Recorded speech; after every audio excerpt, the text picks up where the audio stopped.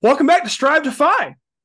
As always, I'm your host, Joseph Hadaway, and today I'm sitting down with Ethan B. from Cent by Cent Financial Coaching. That's it. Yeah, Yeah. we'll make it work. Ethan is a financial coach, a long distance real estate investor, actually, a 9 to 5er, and I'm sure a lot more that we're going to get into here. So, with that said, how you doing today, Ethan? Doing all right. Finished work and sat down and had dinner, and now I get to talk with you, and I'm excited to be here. Thanks for having me. Hey, really appreciate you taking the time to come on the show. So getting right into it, I gave you a brief bio there. What else can you tell us about yourself? Yeah. I'm 27. I'll be 28 in November. Wait. Um, What date? November 24th. I'm the 22nd. Oh, No. there you go. Sagittarius. I'm assuming Sagittarius. Oh, Not that that's a question for my wife or my sister. I have no idea. I don't either. I just know that I'm a Sagittarius. I don't know anything else. But um, cool. Well, hey, that's awesome. Happy early birthday to us both. Um, yeah, 27. My wife and I have been married for going on 5 years. That'll be 5 years in November as well. Um, and yeah, I enjoy sports, baseball, college football, pro football, any type of football. I truly like to spend time with my family. I'll play, video games. I'll go snowboarding. Um, yeah, those are all kind of the big things that I like to do. I like some video games. I know that um, that's I can talk about that a little bit later. Is maybe why I get into finance a little bit. Um, and yeah, so that's those are some things about me. I gotta hand it to you. I don't know what episode this number is going to be, or I don't know what episode number that's going to be. That's gonna be a mouthful for editing me. Um, but I gotta say, in like 30 plus episodes, probably, yeah, 31, 32 is what I'm assuming this will be. That have gone live, and probably have 10 more that I've recorded and will never ever see the light of day for various reasons. I think you're the first person to ever introduce himself with their hobbies. Which, hey, Fair enough. no hate. I actually like really like that, because one thing, I try to talk about in my content and the podcast is hobbies, life outside of, I'm sure we could sit here and talk Twitter and YouTube and TikTok for 2 hours, True. but that's not what I spend all day, every day doing. True. But True. that said, we're gonna get right into personal finance talk. We're gonna go right from video games to business. So let's start here. You're a financial coach. How'd you get into doing that? You know, I think a lot of it stems from I saw at one point just someone say, and I've seen it before, and it's a cliche saying, but people were saying, find a way to monetize something that you're good at and that solves a problem. And it was early this year. It really was early this year, probably maybe March or April. I really started diving into it and just researching and self educating. And for me, it was hey, I've been doing my own journey. I've been working on my own journey, becoming, budgeting, trying to become financially free, or maybe just financially independent, or secure, whatever the term gets thrown out. Um, and for me, I was like, hey, I really want to bring this to a larger scale, and I don't know. I was like, I don't know how. I don't know what exists. I I have an associate's degree in business. That's all the education I have. I wasn't in finance, and I don't currently work in finance. So I said, how do I, like, am I even allowed to do anything with finances? Because I knew going into it that investments are kind of red tape, and that you really need to be a financial advisor to give that type of information. Um, and I stumbled across a YouTube channel, and I can give them a shout out because I watched a lot of their videos. Um, but I learned a lot from Financial Coach Academy, and their real owner is Kelsa Dickey, and she runs uh, a business in Phoenix, Arizona called Fiscal Fitness Phoenix, and that's really where I learned a lot. I learned a lot about what a financial coach is, what they do, and I said, hey, that really fits into what I want to do. What can I learn? How can I start this path? And so I started that on really July 1st. I remember sitting on my couch and I said I had my post all up. I was going to post this all over my personal Facebook and Instagram, and I said, hey, I'm becoming a financial coach. And I remember pressing send and I was like, what did I just do? What did I just sign myself up for? Um, I but actually yeah, do you mind if I interrupt you a little bit right there? yeah. So you went live on your personal everything. That's also I think a podcast first. Because like for example, I did the exact same thing. For me, it was January 1st, 2021. I had my content ready, I had everything ready to go, but I made separate accounts Mm. for every like even my mom didn't find out about this until she stumbled upon me on Twitter one day. Um So she's like, what's this? yeah, that's basically how the talk went. Yeah, no, I at first I was like, I'm probably going to get most, because that's what a lot of them said, is that you get most of your initial, like your beta clients, and most of your initial clients through family and friends. And so I said, well, that's where most of my following currently is. And yeah, that may or may not have been a really good decision. I have since transitioned all of those to other accounts, and I let everyone know that I'm like, hey, I'm moving everything over to the business account so I don't overflow your stories and feeds with financial information that you may or may not want to hear. So I had a few people reach out and say, hey, awesome, that's congrats. I had a few people reach out and say, hey, I'm interested, like, let's talk. And so yeah, it's been a heck of a journey. I'm still very much getting started. I'm new on the scene. Financial Twitter has been great. I've made a lot of connections, such as yourself. I've learned a lot in that space. But yeah, I'm still very much new to this process, learning and growing, and trying to get my footprint in there, and see who ultimately I can end up helping.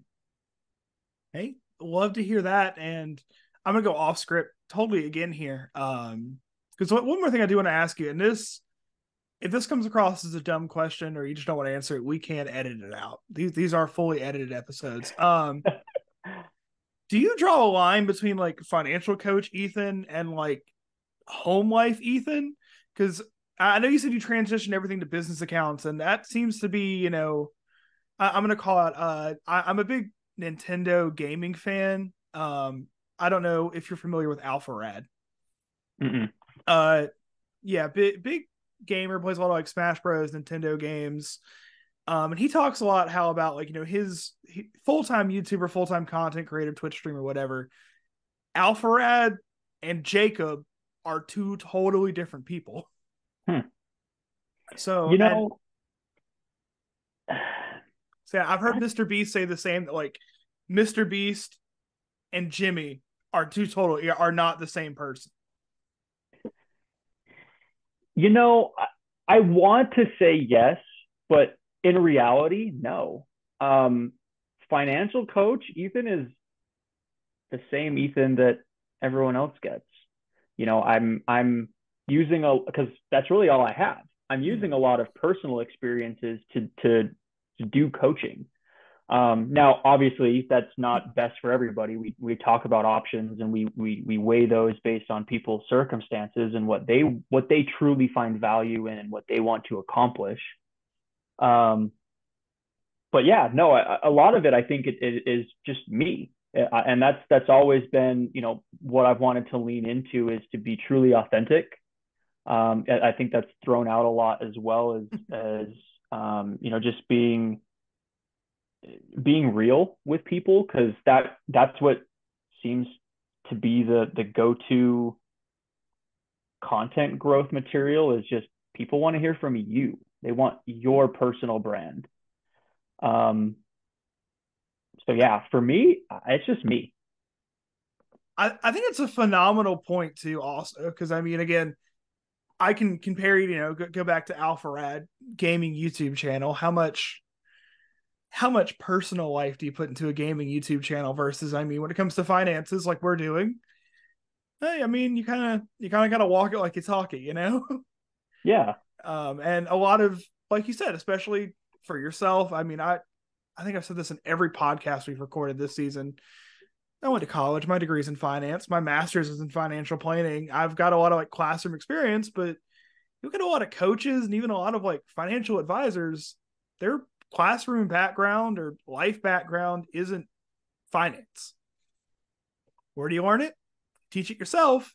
And when you learn what works for you, that's what you start teaching people. So I think that's a really, really good point. Like, in, if nothing else, at least in our personal content sphere, people want the authentic you and like the real stories from yourself more so than other niches is how I'm going to word that. Cause I Yeah. definitely, I don't want to call anybody out for anything, but different, different strokes for different folks, I guess. Yeah. It goes back to people they want to relate to somebody like that's, and to me, that's what a lot of coaching is. Mm-hmm. Like you think of what a coach is. Like you can do a training coach, like personal fitness coach. They're there to really just be your support. They're not there to do the work for you. They're Mm-hmm. there to say, "Hey, what do you need? What's your goal?" And then you kind of put the steps in front of them and let them figure out how to move forward. And that's relatable. That's what's relatable to people is you can say, hey, yeah, I've been there. I've been $50,000 in debt. I've been broke. I've been living paycheck to paycheck. And I'm okay. I'm successful, you know? So I think it hits harder when people say, well, if they did it, I can do it too. And I don't know. Like that's my philosophy Yeah. um is that and I'm very much on the journey with them. That's the other part Mm-hmm. that I like to emphasize is I'm still young. I'm still on this journey trying to become whatever term of success that you want to identify as, like whatever you want to put out there. I'm on that journey too. I am not set. So I'm still working through things. I mean, I shout out Ethan. That's spitting straight facts right there. Um, as you and the listeners know, I chop up the episode into like TikToks for the week, and I think you just knocked out like 4 out of the 5 right there because everything you just said was absolutely on point, perfect. I love every word was. Ladies and gentlemen, these podcasts are not rehearsed. Before we hit record, Ethan and I were talking college football, so Let me hide my script real quick. oh, we can't say that because I did say off script like 2 minutes ago. Um, uh, yeah, no, this podcast is just as scripted as the NFL. Choose what you want to believe. ooh, that's true. Game starts tonight, huh? There you go. Oh, it does. Yeah, it's Yeah. KC in Detroit, isn't it? Yep. Yep. First game. Oh, we are dating this recording because I'm gonna leave that in. Um, okay, so it is 8:45. So kickoff. I'm gonna look this up. I probably will edit this out, but sometimes I say that and then don't. Oh, Detroit's up a touchdown into almost the end of the first quarter. Wow. Oh, yep. Patrick Mahomes must be taking a little bit of a nap. Either way, back to what we're actually here talking. This is what I told you. This podcast is my ADHD diagnosis. This is exactly what I was talking about. I blame going back to the episodes. Go back, listen to the Lucas Thomas episode. Whoever's listening to this at home, that's who ruined me. It was a great talk. He's a great guy. I highly recommend Luke. That's who ruined me, though. That whole episode is like an hour and a half, and like 45 minutes of that, 45 minutes of that is just us bashing on Walmart. I mean, to be fair, it's well deserved. It is well deserved. Either way, back to Ethan though. So in your Twitter bio, I asked you this on our first call, and I have a hard time believing I'm the only one that didn't know. What's a healthcare leader? Good. Yeah, that's a good question. And I always think about it. And I'm like, should I just change that? Should I just change whatever that is? No. So all that means is just I'm a leader in healthcare, as in I lead, or I'm in a manager supervisor role in a healthcare organization.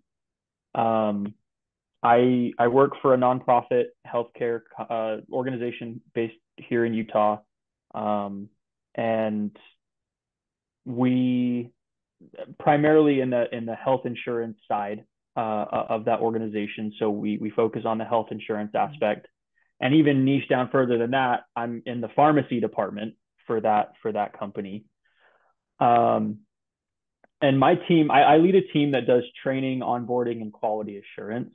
So all the new hire training, all the quality assurance for the pharmacy department, for calls and prior authorizations and overrides and all those technical nitty gritty things are what really my team helps out with. And we do a lot more than that, but that's primarily what our role is. And so, all that means is I lead a team, and all credit goes to them. They're an amazing team, and I'm grateful to work for such a great company. So yeah, that's all that means. Spoken like a true manager.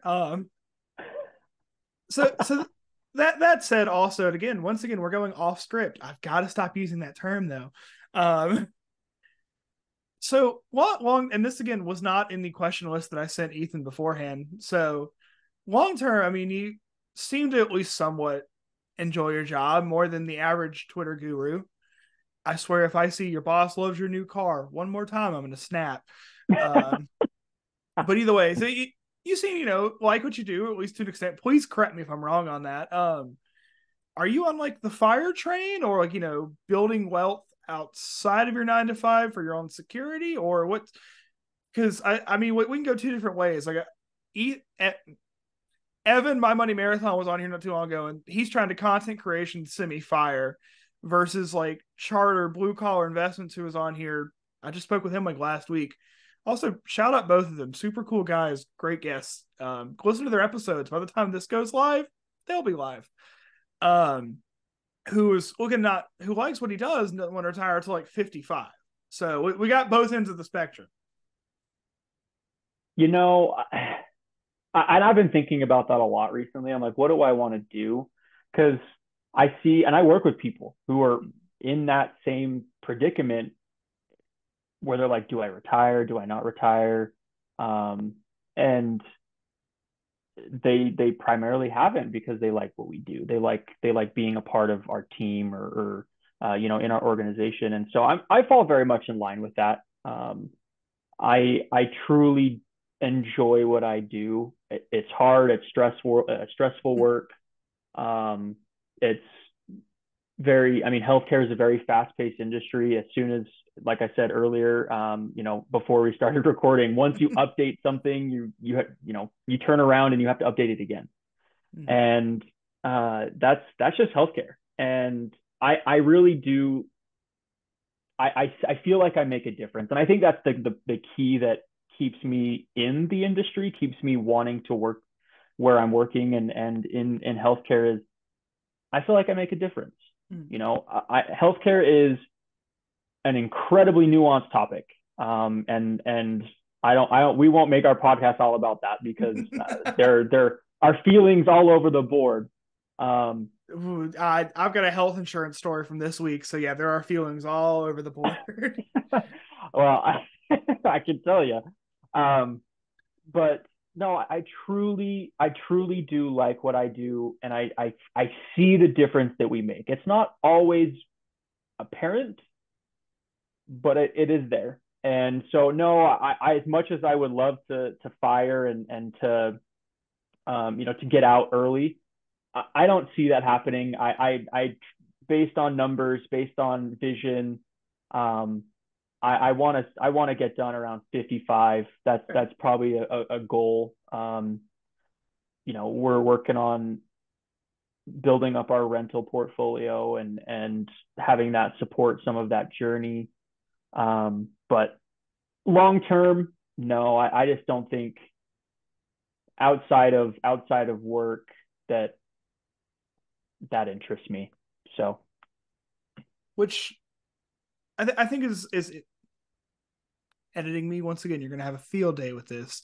I think that's really interesting because I'm kind of looking at. I'm trying to think of the best way to word this without. I'm going to lump you into a group, but I'm going to lump me into a separate one. So I'm finishing up year 3 on Twitter. As we talked about, January 1st, 2021 is when my everything went live. And when I first joined up, it's everybody wanted to fire. That's all we talked about. And granted, that was, mid-pandemic. Maybe that had something to do with it. I don't know. But all of that said, I've been on Twitter like 3 years. I've seen thousands of counts probably rise, fall, and some of them I really miss. But that said, it seems like every now and then we get like a new wave of influencer who all start like blowing up around the same time. And I'm gonna lump you in again with the group of like Evan My Money Marathon, Nick Grows and Average Joe, Charter Blue Collar Investments, all people who've been on the podcast in the last month. And you all three seem to have like very similar outlooks on finances. It's kind of weird because I look at a lot of people who joined up with me 2 years ago, and even my early guests on this podcast, all anyone talked about was fire. That's all anybody wanted to do. But then we get this, new wave, and Evan and Nick are younger than me. You're a couple years older than me. Charter is, I think, early to mid 30s. Charter, if I'm wrong on that, I am so sorry. But so I don't think it's an age thing. I just think it's really interesting that, we see this new crop start all really blowing up around the same time. All 4 of y'all are creating phenomenal content and really getting recognized for it. At least that's the way it seems from my lens. I don't know. Maybe it's a cycle. Maybe that whole rant was totally nonsense to whoever's listening to this episode. And I hope for me that's the case. Is I truly just want, like, because I saw a post just or a tweet or an X or whatever, I don't know, whatever you want to call it now.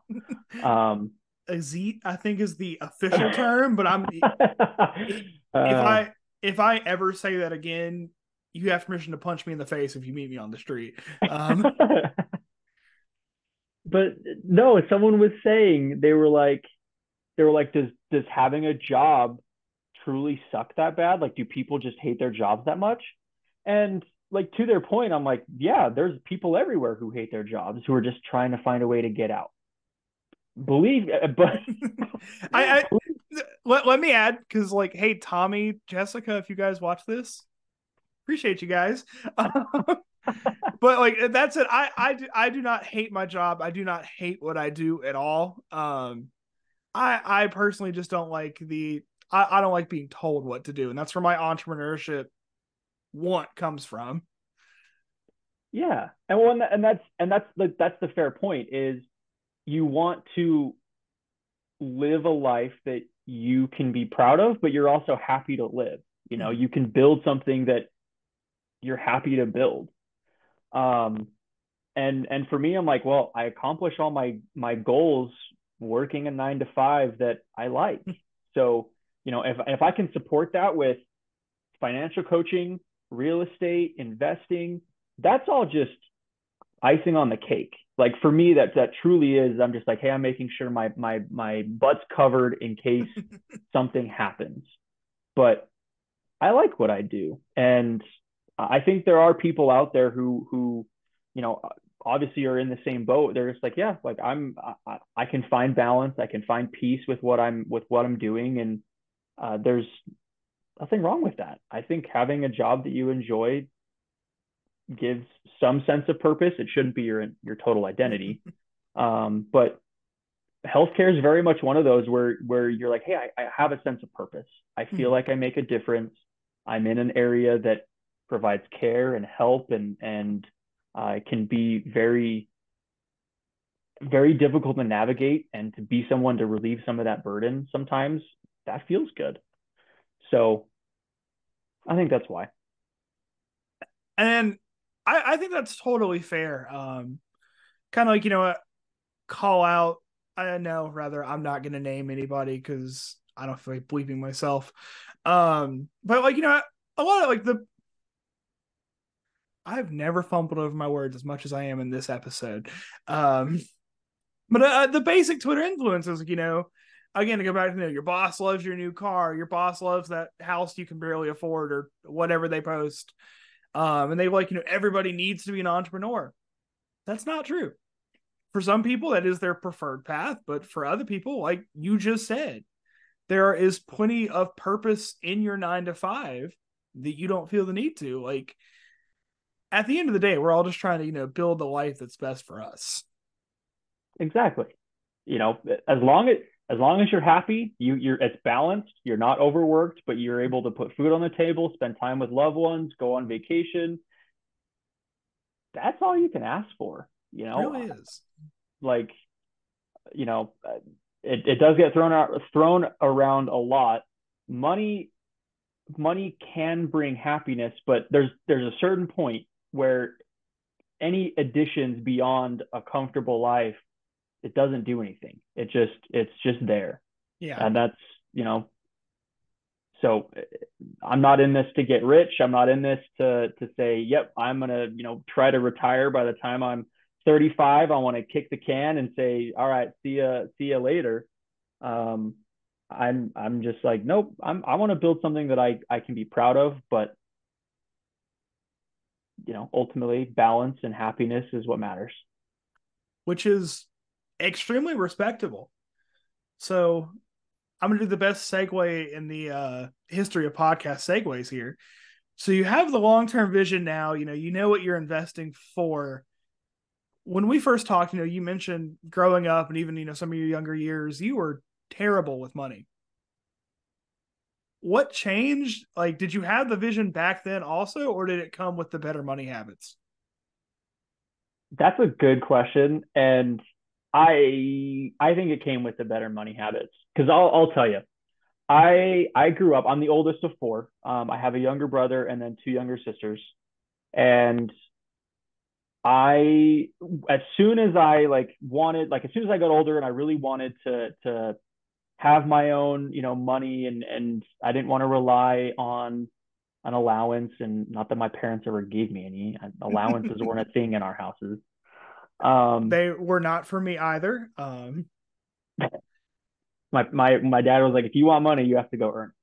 And so I said, okay. And a buddy of mine and we started a little lawn mowing business. We went around the neighborhood and said, hey, we'll mow your lawn, and we'll do the edging, and we'll you know uh, blow the grass off of your sidewalk, and you'll out of pay. I'll say, out of curiosity, how old would you say you were at this point? Oh, I would have been. I think we started when I was 15, and I think we Okay. really ramped it up when I was 16. When I could finally start driving, and I would fit the lawnmower in the trunk of my sedan, like the car that my parents bought me, and it was nothing nice. Um, it had a big enough trunk that I could lift up the lawnmower and put it in the trunk, and I would drive around and cut lawns. Um, and I that's really when I started earning money. and I sucked with it. I sucked with managing it. I spent it all. So that's kind of where it started. Hmm. Um, it it didn't get better until really I proposed to my now wife, and I was like, how are we going to afford to live? So it's another long story. My wife and I were long distance. We started talking long distance, didn't meet until she had graduated high school. So we had been talking for like 2 years at that point. Um, we were very young when we met, and we started visiting back and forth. We, were a true long distance relationship for a long time, and then finally, one visit to Utah, I had a ring ready. I had talked to her parents. I said, hey, I want to marry your daughter, and I proposed. And at that point in time, I was like, how are we gonna live? Like, this is, I mean, currently at the time, it was like, this is what she makes, this is what I make. Mhm. How are we gonna live life? How are we gonna navigate that? And so that's kind of what started it. Um, but it truly got better as we started making more money and realized, okay, we got a budget, we got to track our expenses, we need to figure out where our dollars are going and find a way to manage that and make that better. And a couple of years later, here we are, and we're on that journey, we're on that pathway, always learning, finding new ways to increase income and cut expenses and invest and all those fun things. So yeah, I sucked with money. I'll be honest. I would spend every dollar I got on like candy and eating out. I just was like, I don't care. What's $10?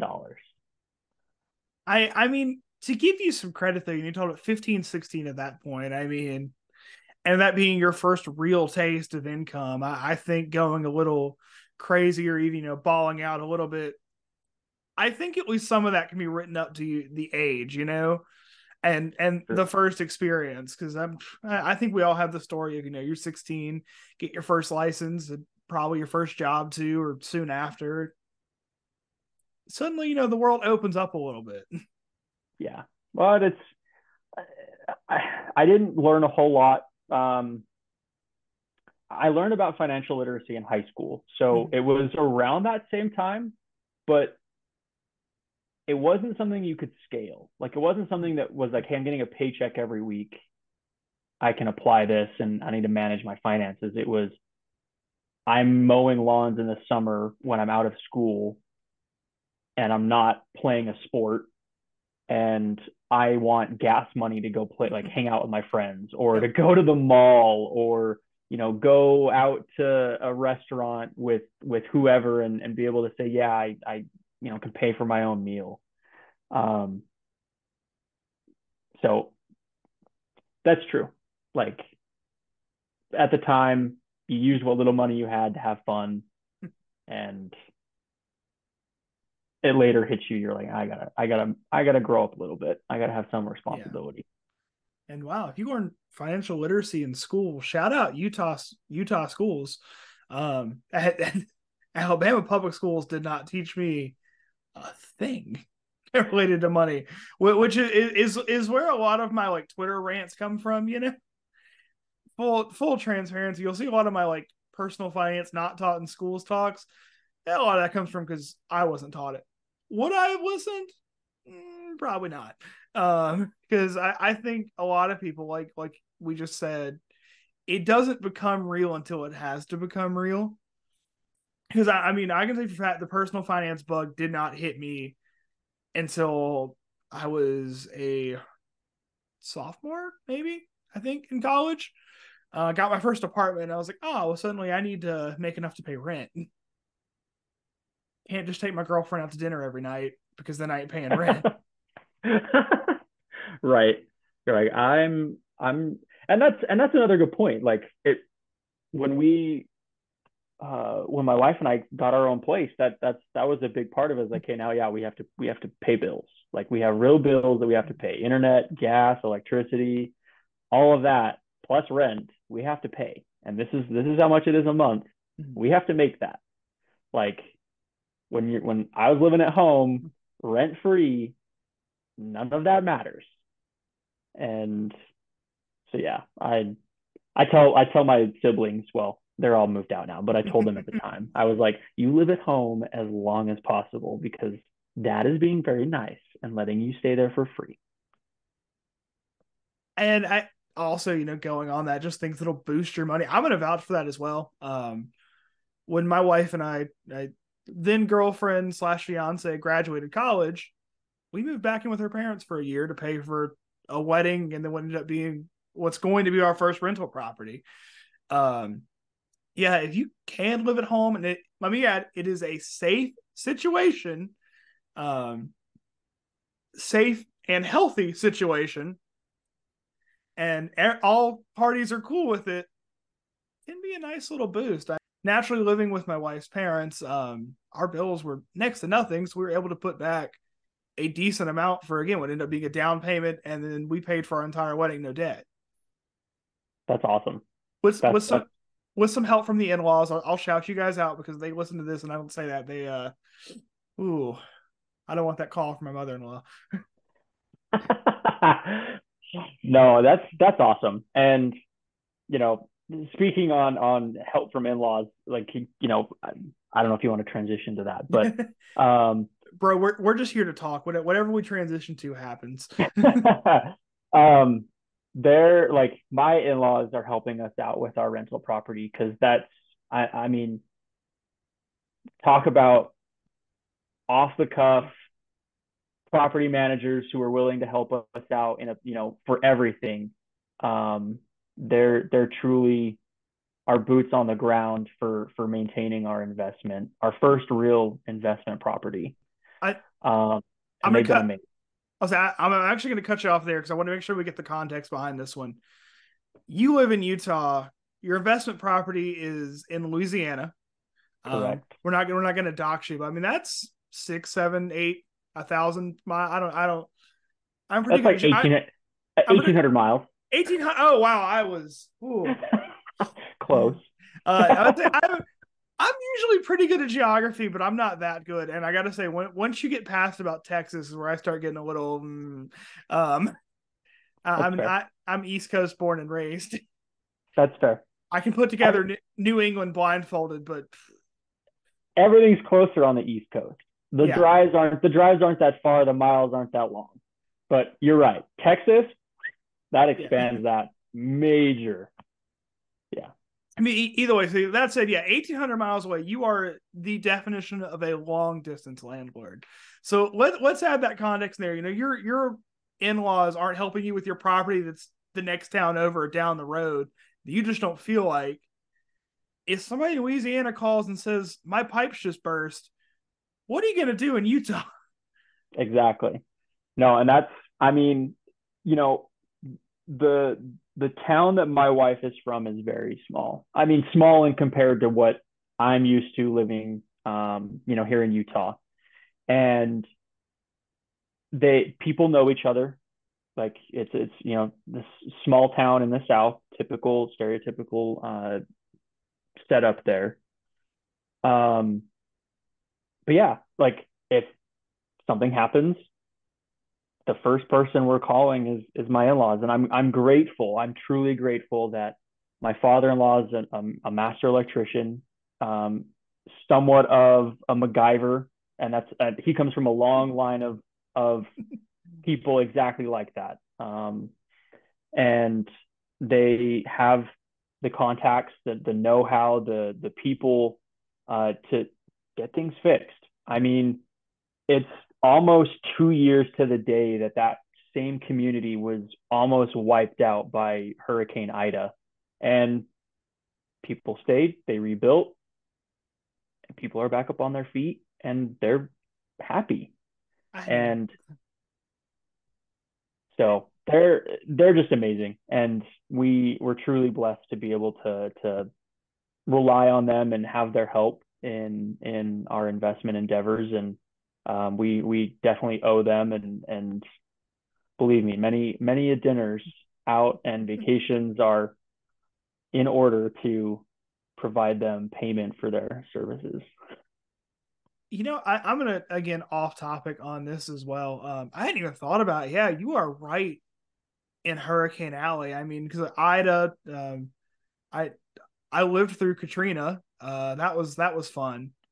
Luckily, we didn't get it bad, but if we lived just a few miles west, we would have. I don't know why I'm laughing at that. That's straight nervous laughter. That was a very solemn event. But that said, owning a rental in Louisiana, does that concern you at all? Or do you kind of just see that as the risk of doing business? Oh, it does. It's a huge concern. Thankfully, I mean, homeowners insurance covers that, and that's what most people, that's what most people put their bank on. Like they'll sleep cozy at night knowing that, hey, homeowners insurance is there. I don't know that that's a solid, safe,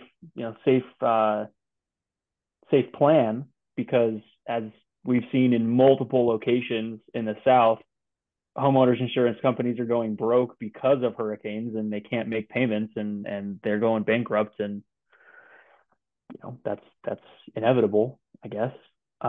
If you don't mind me asking, and we can again, you don't have to answer this, or we can totally bleep it if that's preferable too.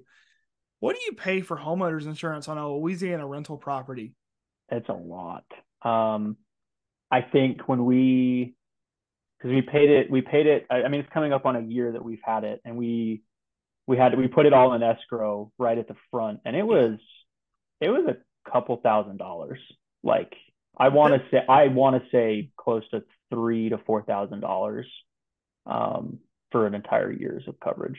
that's I gotta say, not as bad as I was expecting. Especially knowing I have a lot of friends in like the Tampa area. So in comparison, I'll full honesty here, we pay $960 a year in Eastern North Carolina, and I got hit by a hurricane last week. Yeah, Didn't even knock out power, but it's it's kind of tough because, and you'll have to tell me how many options you have. But right, I mean, we bought this literally, it was a year after Hurricane Ida, so there was nobody offering policies. We got lucky, and there was one company that still was offering insurance in that zip code, and they were our only option. Like we have a guy, and he was like, they're it. Like that's the only person that you can go with. And so we kind of just had to say, okay, well, we'll bite the bullet and go with them. I mean, Um, if your other option was no homeowners insurance, I would have bit the same bullet. It's a no brainer. yeah, Especially again when you have a home in an area where these storms are coming. Um, and I will go on to what you said in comparison. Our mortgage broker, because we've only lived here just over a year as well, was also an insurance broker, so that kind of worked out for us. oh, there you And go. we had full pick of all the national brands. I mean, at one point I was running quotes through State Farm, Progressive, Travelers. Okay, what was I'm trying to think of another national brand. Editing me, help me out. Thanks. I'm gonna keep shouting out. Editing me is going to carry this podcast more than in person me is going to. It's kind of my YouTube videos. My editor carries that way more than I do. Sammy, shout out. All the work in the editing, all the work in the editing. That's for He sure. really does though. Like, I mean, if we're gonna get, let's just segue right into just online content here, ladies and gents. If you have a YouTube channel and you're like me and you don't know the first thing about editing, hire an editor. It's an absolutely invaluable expense. Like, trying to think. I edited like 2 videos in a row myself because he was on vacation. Selfish. Edit that out. Edit that out 100%. But um, then he comes back and edits one. Like it is night and day quality difference. Just it's worth it. Believe me, if you plan on making online content, it is either worth the investment to learn how to edit or just hire an editor. don't don't do what I've done a few times and just chop up clips here and there, because people are going to notice. Yeah. No, Transitioning that's a good point. transitioning right into online content, because that's kind of what we both do. Um, so you've been on Twitter for how long now again? Well, so I that my Twitter account currently is the same one I've had for over 10 years. Like I had that in high school. So fingers crossed that I don't get canceled for something that people find from high school me. I don't think anything would because and this shout out to my parents for this. My dad I'm sure either followed me or he would check. He would check our social media to see if anything happened and he would pull us aside and talk to us or be like, "Hey, you need to delete that. Like you can't say that." I And I knew better. I was a very responsible teenager most of the time. Um, I'm going to shout out my dad, because he did something similar, except he demanded both my sister and I's Facebook password. oof. I I don't think he ever once read a message, read a post or anything. He just liked playing Farmville, and if he had all my mom, my sister, and I's password, he could send gifts to himself. Like it got to a point. I was in like late middle school, early high school, and people would come up to me in the halls and like, "Bro, why do you still play Farmville?" And I'm like, I didn't realize that was still a thing. You're like, don't blame me, blame my dad. Which is great, because right bordering us now is Farmville, North Carolina. It is 5 minutes that way. Um, You're but just like, yeah, like I live here now. literally every time I cross the "Welcome to Farmville" sign, I stop the car and get a picture. That's awesome. Um, but yeah, no, I've been on Twitter for a long time, over 10 years. Um, I at first, I'll be honest, I hated it. I knew people who had it. They were like, "This is great," and I was like, "That's such a time waster. Why would anyone get on it?" And granted, at the time, sure, like everyone's posting nothing worthwhile, anyways. But over the years, I found that it was really the main social media app that I like to use. It was instant, like getting the news, getting updates to sports. Everything was instant. Like you could see things and not have to wait, and it just was seamless. So for me, it was the thing that I checked every day and looked at to be involved, just to be involved in the world. Um, and I became very much just a silent reader, like a silent user. I didn't do a whole lot of posting, and I'm still very much that way sometimes. I'm trying to break that habit, and that's part of my financial coaching journey is to really be confident in putting myself out there, and creating content because I have not been a content creator ever. I've been a content consumer, and that's a hard thing to get out of. It very very much is, and then underrated, really, like how hard it is to really put yourself out there for the first time. And you, I'm gonna side with you. I mean, we have a near exact same story on this. Before I started doing, this, I my last Facebook post on my personal Facebook account, I can tell you exactly when it was. It was in January 2013, because that was the year Alabama beat Notre Dame for the national championship, and I made a Roll Tide post. That is my last original Facebook post. So I mean, I'm not a social media guy either, and I'd like to hear your thoughts on this, because I feel like when you're dipping your toes in the water and like creating content, putting yourself out there for the first time, I feel like Twitter's the easiest one to do it, or X. Sorry, Dividend Dave. I'm gonna get that right one day. I was on his podcast and he kept correcting me. But that said, because it's so easy just to like write and fire off tweet real quick, or Yeah. like written content versus, I mean, take Instagram. Yep. I hate Instagram. I hate Instagram with a passion, because like Yep. everything has to be so manicured. Your page has to look so professional. Yep. Now on Twitter, I write off 100 characters, hit send, and go on about my day. Takes 2 seconds. Yep. It's the most forgiving. It really is. Like you can tweet off or send off, 100 posts a day. And it's just, it's easy to put your thoughts into that. Hmm. And I feel that same way. Like I don't post on Facebook anymore. My last real, like, true personal Instagram post was right after my wife and I got married, like probably the day after, and then Oh no, boom, I didn't. 5 years I of silence. I did not even make a wedding post. I think my last post is when we hit 1 year of dating, Oh man, which would have been 2019. So yeah, again, right there with you. yeah.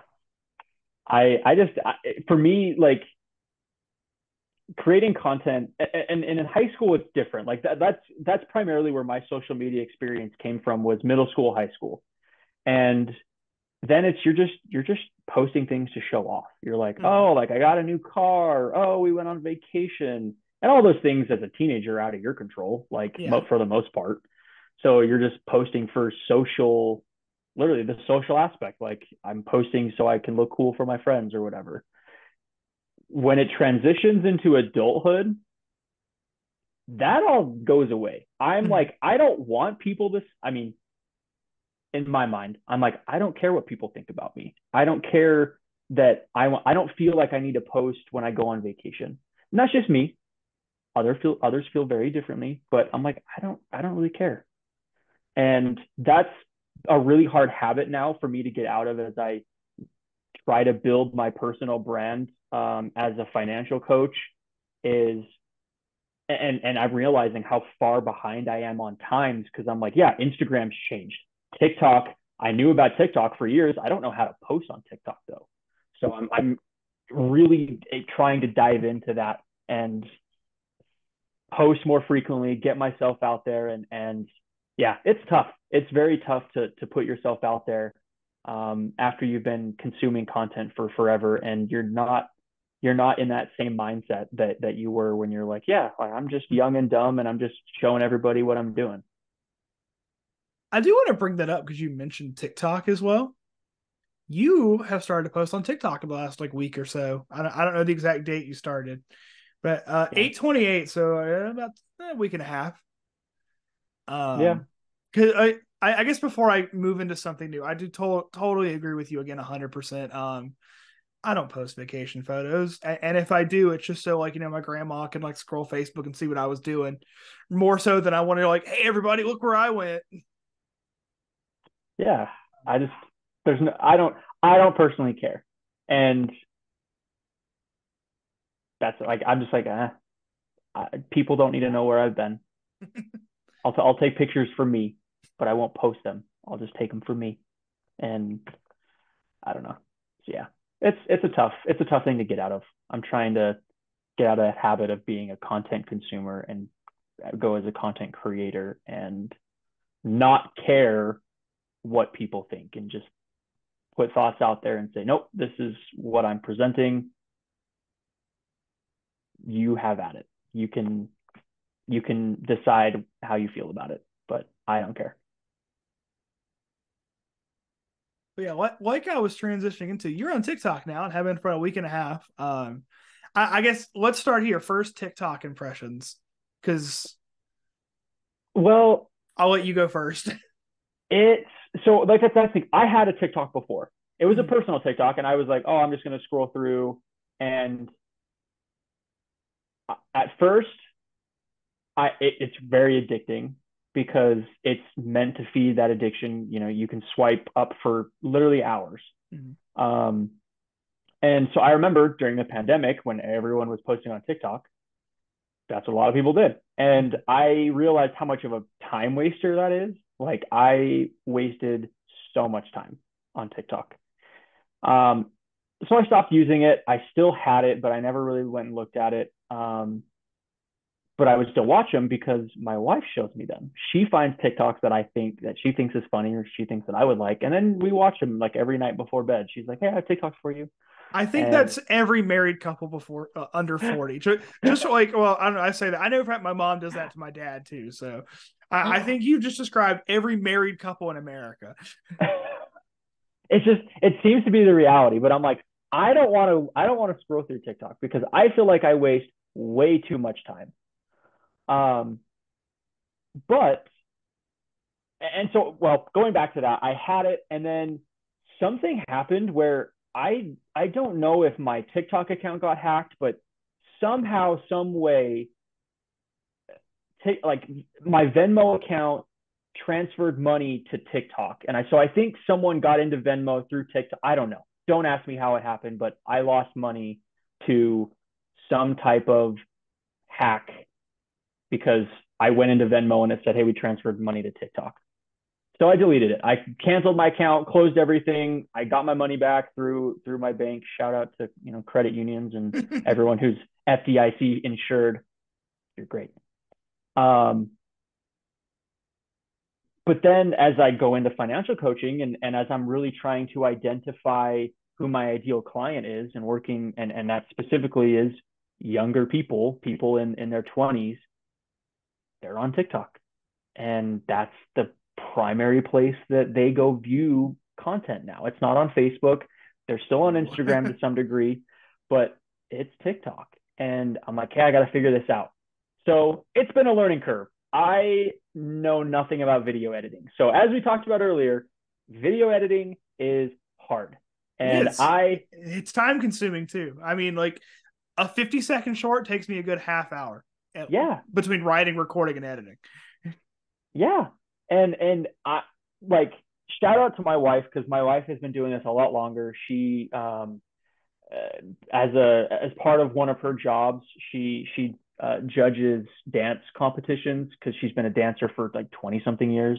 All right. And um, as part of that, she would create and post TikTok. So she knows she has all these tips down. She's had a following in her niche, and she's really helped me out in trying to get started and be, critiquing my content.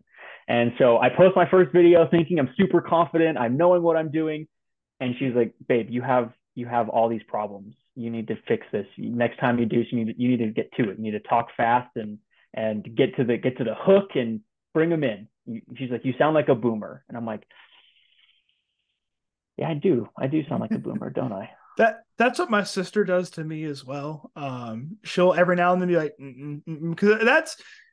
And let me tell you, I feel like one of those like super skinny people who say, "I just don't like bread." When I say this, I just don't enjoy short form content. Like I don't get the dopamine hit. I don't get the rush. I'm the exact opposite. Again, I'm gonna go back to I really enjoy like gaming YouTube. I watched a 5.5 hour video today at work where some guy played every SpongeBob game ever and ranked them. All like 52 of them. So like if there's an anti short form content guy, that's me. But Right. that said, and that's where I struggle with short term content creation because I don't know what's trending. I don't know what's Right. popular. I'm kind of just throwing things at the wall and trying to replicate what works. Right. And Um, that's 100% like um there's all these tips and tricks to posting on TikTok, and I mean, gosh, it's to a point where TikTok is feeding me, hey, are you trying to grow your TikTok account? And I'm like, yeah, but I don't want to watch your video on it. And I don't know, I'm being harsh, but it's true. TikTok is where my ideal clients are, the younger generation who have the time to really build good habits, and that will serve them well in the long run. And I have to get over that. I truly do. I have to get over that. I don't want to say fear, but it's just diving into content creation that I've never done before. Things that are out of my experience, and I have to learn. and that's exactly that was the last part of what I was going to say that I completely forgot to the reach on short form content right now, especially on TikTok. YouTube Shorts is pretty okay. I'm convinced Instagram Reels is a pay to win system, but again, that's another podcast episode. Um, actually, you know what? Shout out Jaguar Digital Agency podcast, jaguardigitalagency.com. Weekly social media podcast, also hosted by you boy. That will probably be live by the time this episode goes live. If not, check back next Tuesday. That said, as a content creator, I wholeheartedly like agree with that reach and that base between both demographically and just size. You can't skip it. Like whether you like it or not, you got to do it. Like Yeah. it's. I guess we all have those things we don't like at work, and even as a content creator entrepreneur, I mean, there's a few things that you just got to do. Yeah. I mean, That's other than like word of mouth, that's that's it. Like, you have that's how you sell your business now is social media, and you have to go where your clients are going to see it. You can't hang up a little paper at the grocery store anymore and say, hey, pull the bottom and give me a call. It doesn't work that way anymore. You have to provide value. People have to see that consistently, and then you earn their business. I'm gonna um I'm gonna vouch for like exactly what you just said. I'll dox myself a little bit here. University of South Alabama graduate. Right across from campus is a little coffee shop, or a little less than a mile down the road, called Satori, where they have little business card boards. When I first started doing this, I got business cards made up, everything, my phone number, my website, all my contact info. And for the year, my wife's a year younger than me. So for the year between me graduating and us moving while she was still finishing up college, I went in there like every single week and put up more business cards, like yeah. 5, 10 a time. And every single time, they were empty. Like every single time, like there was one or less left on the board. You know how many calls I got? You know how many clients I found? Zero, ever. Yeah. So it doesn't work. And that again, we're talking about clients, in their early to mid 20s, fresh out of college students. I'm 2 blocks from a university with a student population of like 10, 20,000 plus. I mean, you got to reach them where they're at, and that doesn't always mean physically. Yeah. Well, and I know we talked previously, like, on our previous call about like just networking, and that's something that I see a lot. Is they're like, yeah, you should go to networking events, and that's what I've been doing. I've attended a handful, and they're like, yeah, get involved with real estate brokers or agents and financial advisors who can send clients your way who aren't ready for them.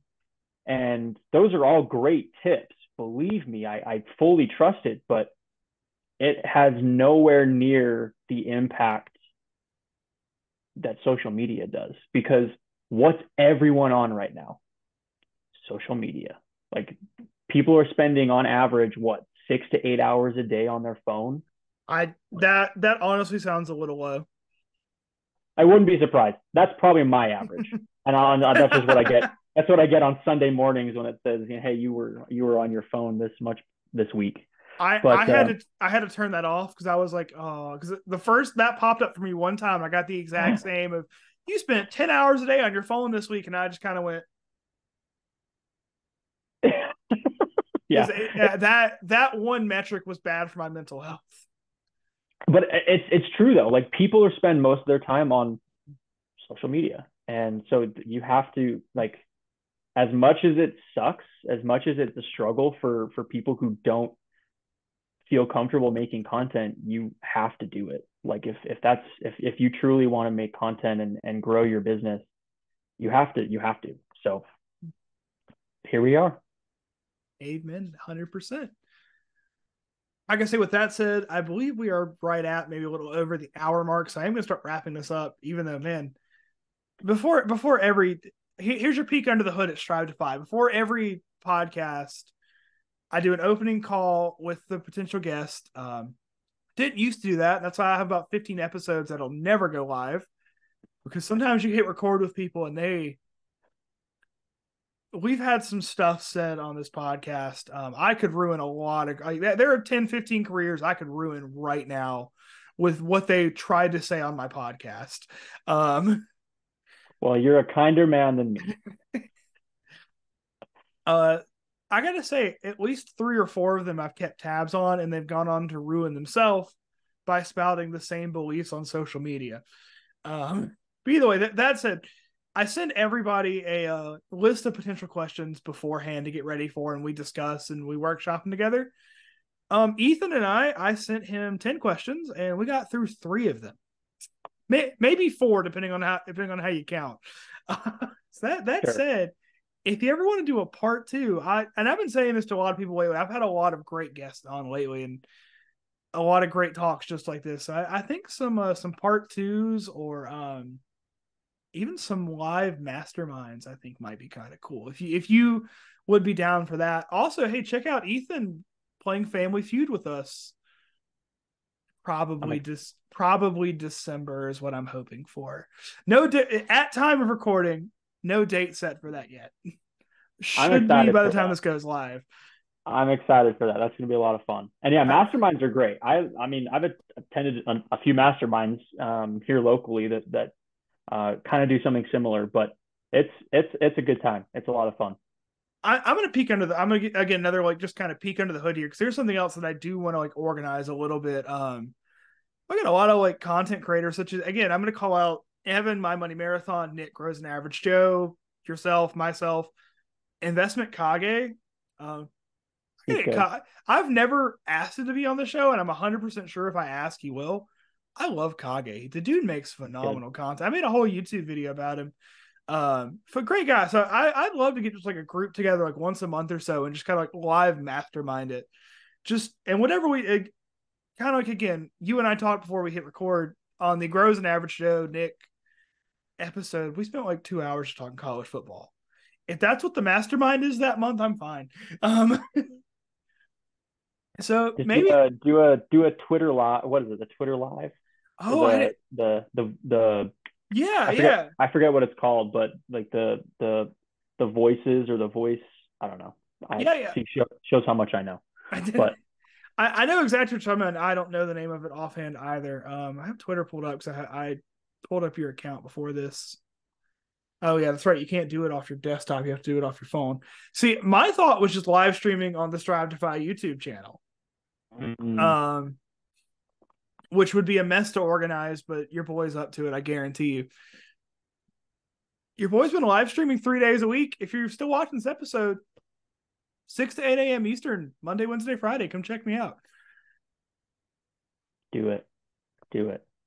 It's a lot of fun. And there's this one guy who keeps coming up from Germany, and we keep talking about our grandmother. So if you want to hear about my grandmother and some random old German lady, cool guy. I love having him in the chat. He's such a nice guy. I think like Lux or something like that. Lose. I can't think. I haven't streamed in about a week. Is his online name? Super cool guy, and his grandma sounds super cool too. I don't know why that's his preferred conversation topic, but he's a nice guy, and he keeps coming up in chat. And bro, if you're watching this, love having you around. You're a great chatter and a great community member. I Heck don't yeah. I don't think he's watching this. I think he shows up for Stardew Valley then leaves. I don't think he cares about the podcast. He just wants to he wants to see how you're just what you're building. Exactly. Um, so yeah, getting into our closing questions. First up, Ethan, where can we find you online? Yeah, so I'm on Twitter or X. My handle is Ethan Emery. I think it's Ethan Emery 95. That's my personal Twitter, but I do a lot of my financial coaching posts there, and more so the financial coaching and just financial community I think is more there. But I'm active there every day, so you can find me there. Instagram and TikTok are both Cent by Cent FC, and I'm working on posting more there. That's my serious goal is to get more posts out and to have some content out there. So I have a couple of drafts and things that I'm working on. But yeah, that's it. Those are the 3 places that you can find me. And yeah, I'll link your link tree with your website, TikTok, Twitter, Instagram, everything down in the show notes below or the video description if you're watching this on YouTube. And that said, awesome. number 2, what is the number 1 book or resource you'd recommend for someone looking to get their money on track? You know,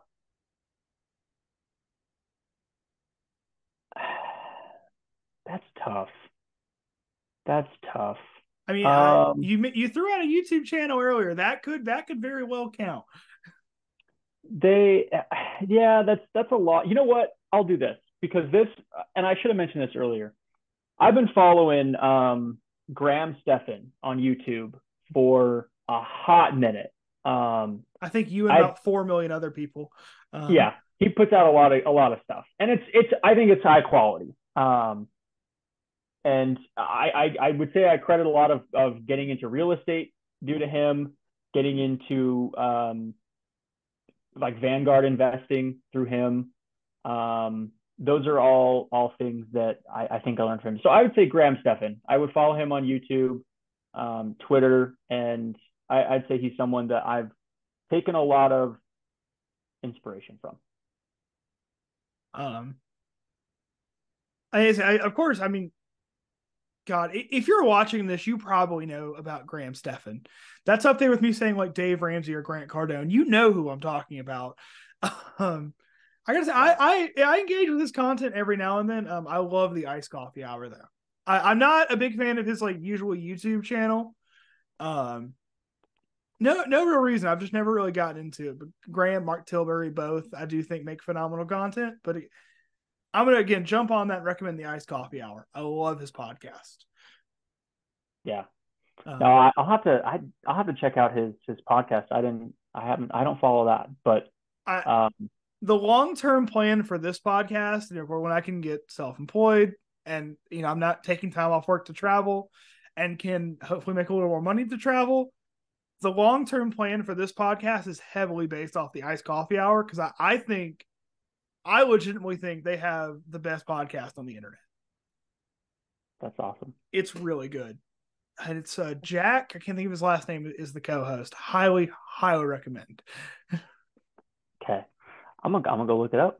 But yeah, that's probably the one I see, and it's the nature of financial, but it's like financial videos. But all the time I see, I don't know about you, but I get videos thrown to me of everyone calling into Dave's show and asking Oh, for help, and I'm like, um,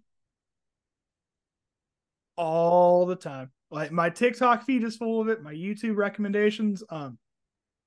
Really benefiting me. I'm going to talk about this just real quick because a few months ago, where's the date? Yeah, so June 16th, I posted a YouTube video entitled "Dave Ramsey's Been Lying to Us." Um, and I look at the recommendations for that. It is getting recommended against like every time he posts a new show clip, my video comes up next to it. Like if you look at what people watch before watching my video, and it's only like 421 views. I've got the live stats right here. yeah, So it's not like blowing up the internet or anything, but of those 421 views, 350 of them plus were watching Dave's channel and then were recommended my video. So oof, uh oof. free marketing. And I mean, hey, hop on the bandwagon, and I don't know, you might you might see some clients come from that. You never know. whether I do or not, I do want to. I'm going to toot my own horn here, recommend my own video. A lot. I mean, easily 10, 15 plus hours of research went into that video. Because I do call Dave out for a couple of things that I feel are very unethical. A lot of research and time and several interviews just like this went into the making of that video. Nothing I said there was to be taken lightly. There's still minor accusations in the grand scheme of things, but I Yeah, I am very proud of the way that video came out and the amount of time and everything that went into it. That was a nightmare for my editor Sammy and I, because if I was going to make an accusation against the man's character, I wanted to make sure I had everything together. And yeah, of the 30 plus sources that I reference in the video, and of the 10, 15 plus that I didn't, but looked into anyway, we all had about the same story. yeah. I mean, I watched it, and going through. I mean, Oh, thanks. you had I mean, I'll be honest, I did, and you had great like the sources you had where multiple people had the same claim that his I The don't know what the word you want to call it, but like the referral, like the referral ELP, partners. Yeah, endorsed local partners, ELP. I think they've rebranded it now. It's not called that anymore, but that's what it was called when I was a Dave fan. yeah. And But you had multiple sources that stated the same thing. I So, think I you think know, I think I have the Total Money Makeover like in one of my desk drawers. I've read that book like 6 times. Um, yeah, it's, you know, he's helped a lot of people. I won't deny oh that. yeah, I mean, it's all good things, but as everything, you have to take it and apply it to yourself, your own situation, and that's not always what's best for you. and I do want to say that is something I do say in the video as well. At no point am I calling out Dave for his financial principles, because in Yeah, my opinion, at the end of the day, he and I are doing the exact same thing when it comes to that. I'm 100%. saying what worked for me and trying to help make it work for you. I don't agree with his baby steps 100%, but I will never call him out for that. Yep. It All right. works. In theory, it works, but I agree. I'm like, I always hear the harsh calls where it's like, you will never step foot in a restaurant if you have debt. And I'm like, yeah, you know what? No, I will. Like, I'm gonna enjoy my life a little bit. Well, that said, So, before we make a whole nother episode about Dave Ramsey, um, final question: what is next for Ethan? um, question. I think I'm just maintaining track. You know, this is um financial coaching is my introduction into entrepreneurship, something Mhm. that I'm really trying to manage on the side. I'm moving at a snail's pace, at least that's what I feel, and I'm okay But with that. you're moving, and that's what matters. That's true. But yeah, no, for me, it's maintaining our life. My wife went back to school, and that changes a lot of our finances a little bit. So for me, this is I'm really hunkering down and saying, okay, where are we at financially? How are we going to live? So I'm doing the same thing a lot of people are doing and having to reevaluate their life and say, what can we live without, or where do we need to maybe make some more money? Um, and so, yeah, for me, it's really just maintaining what I'm doing and continuing to move forward with financial coaching and keep on working 9 to 5, keep on managing our real estate property, maybe buy another in a year or so. We'll see. And that's it. Hey, always love to hear it. Well, that said, thank you once again so much, Ethan, Cent by Cent Financial Coaching, for coming on to the podcast today. Thank you all so much for watching this at home. Or thank you also again if you're listening to this, Spotify, Apple Podcasts, Google Podcasts, wherever you may be, Strigify available, wherever you listen to podcasts. Please subscribe to the channel, 5-star.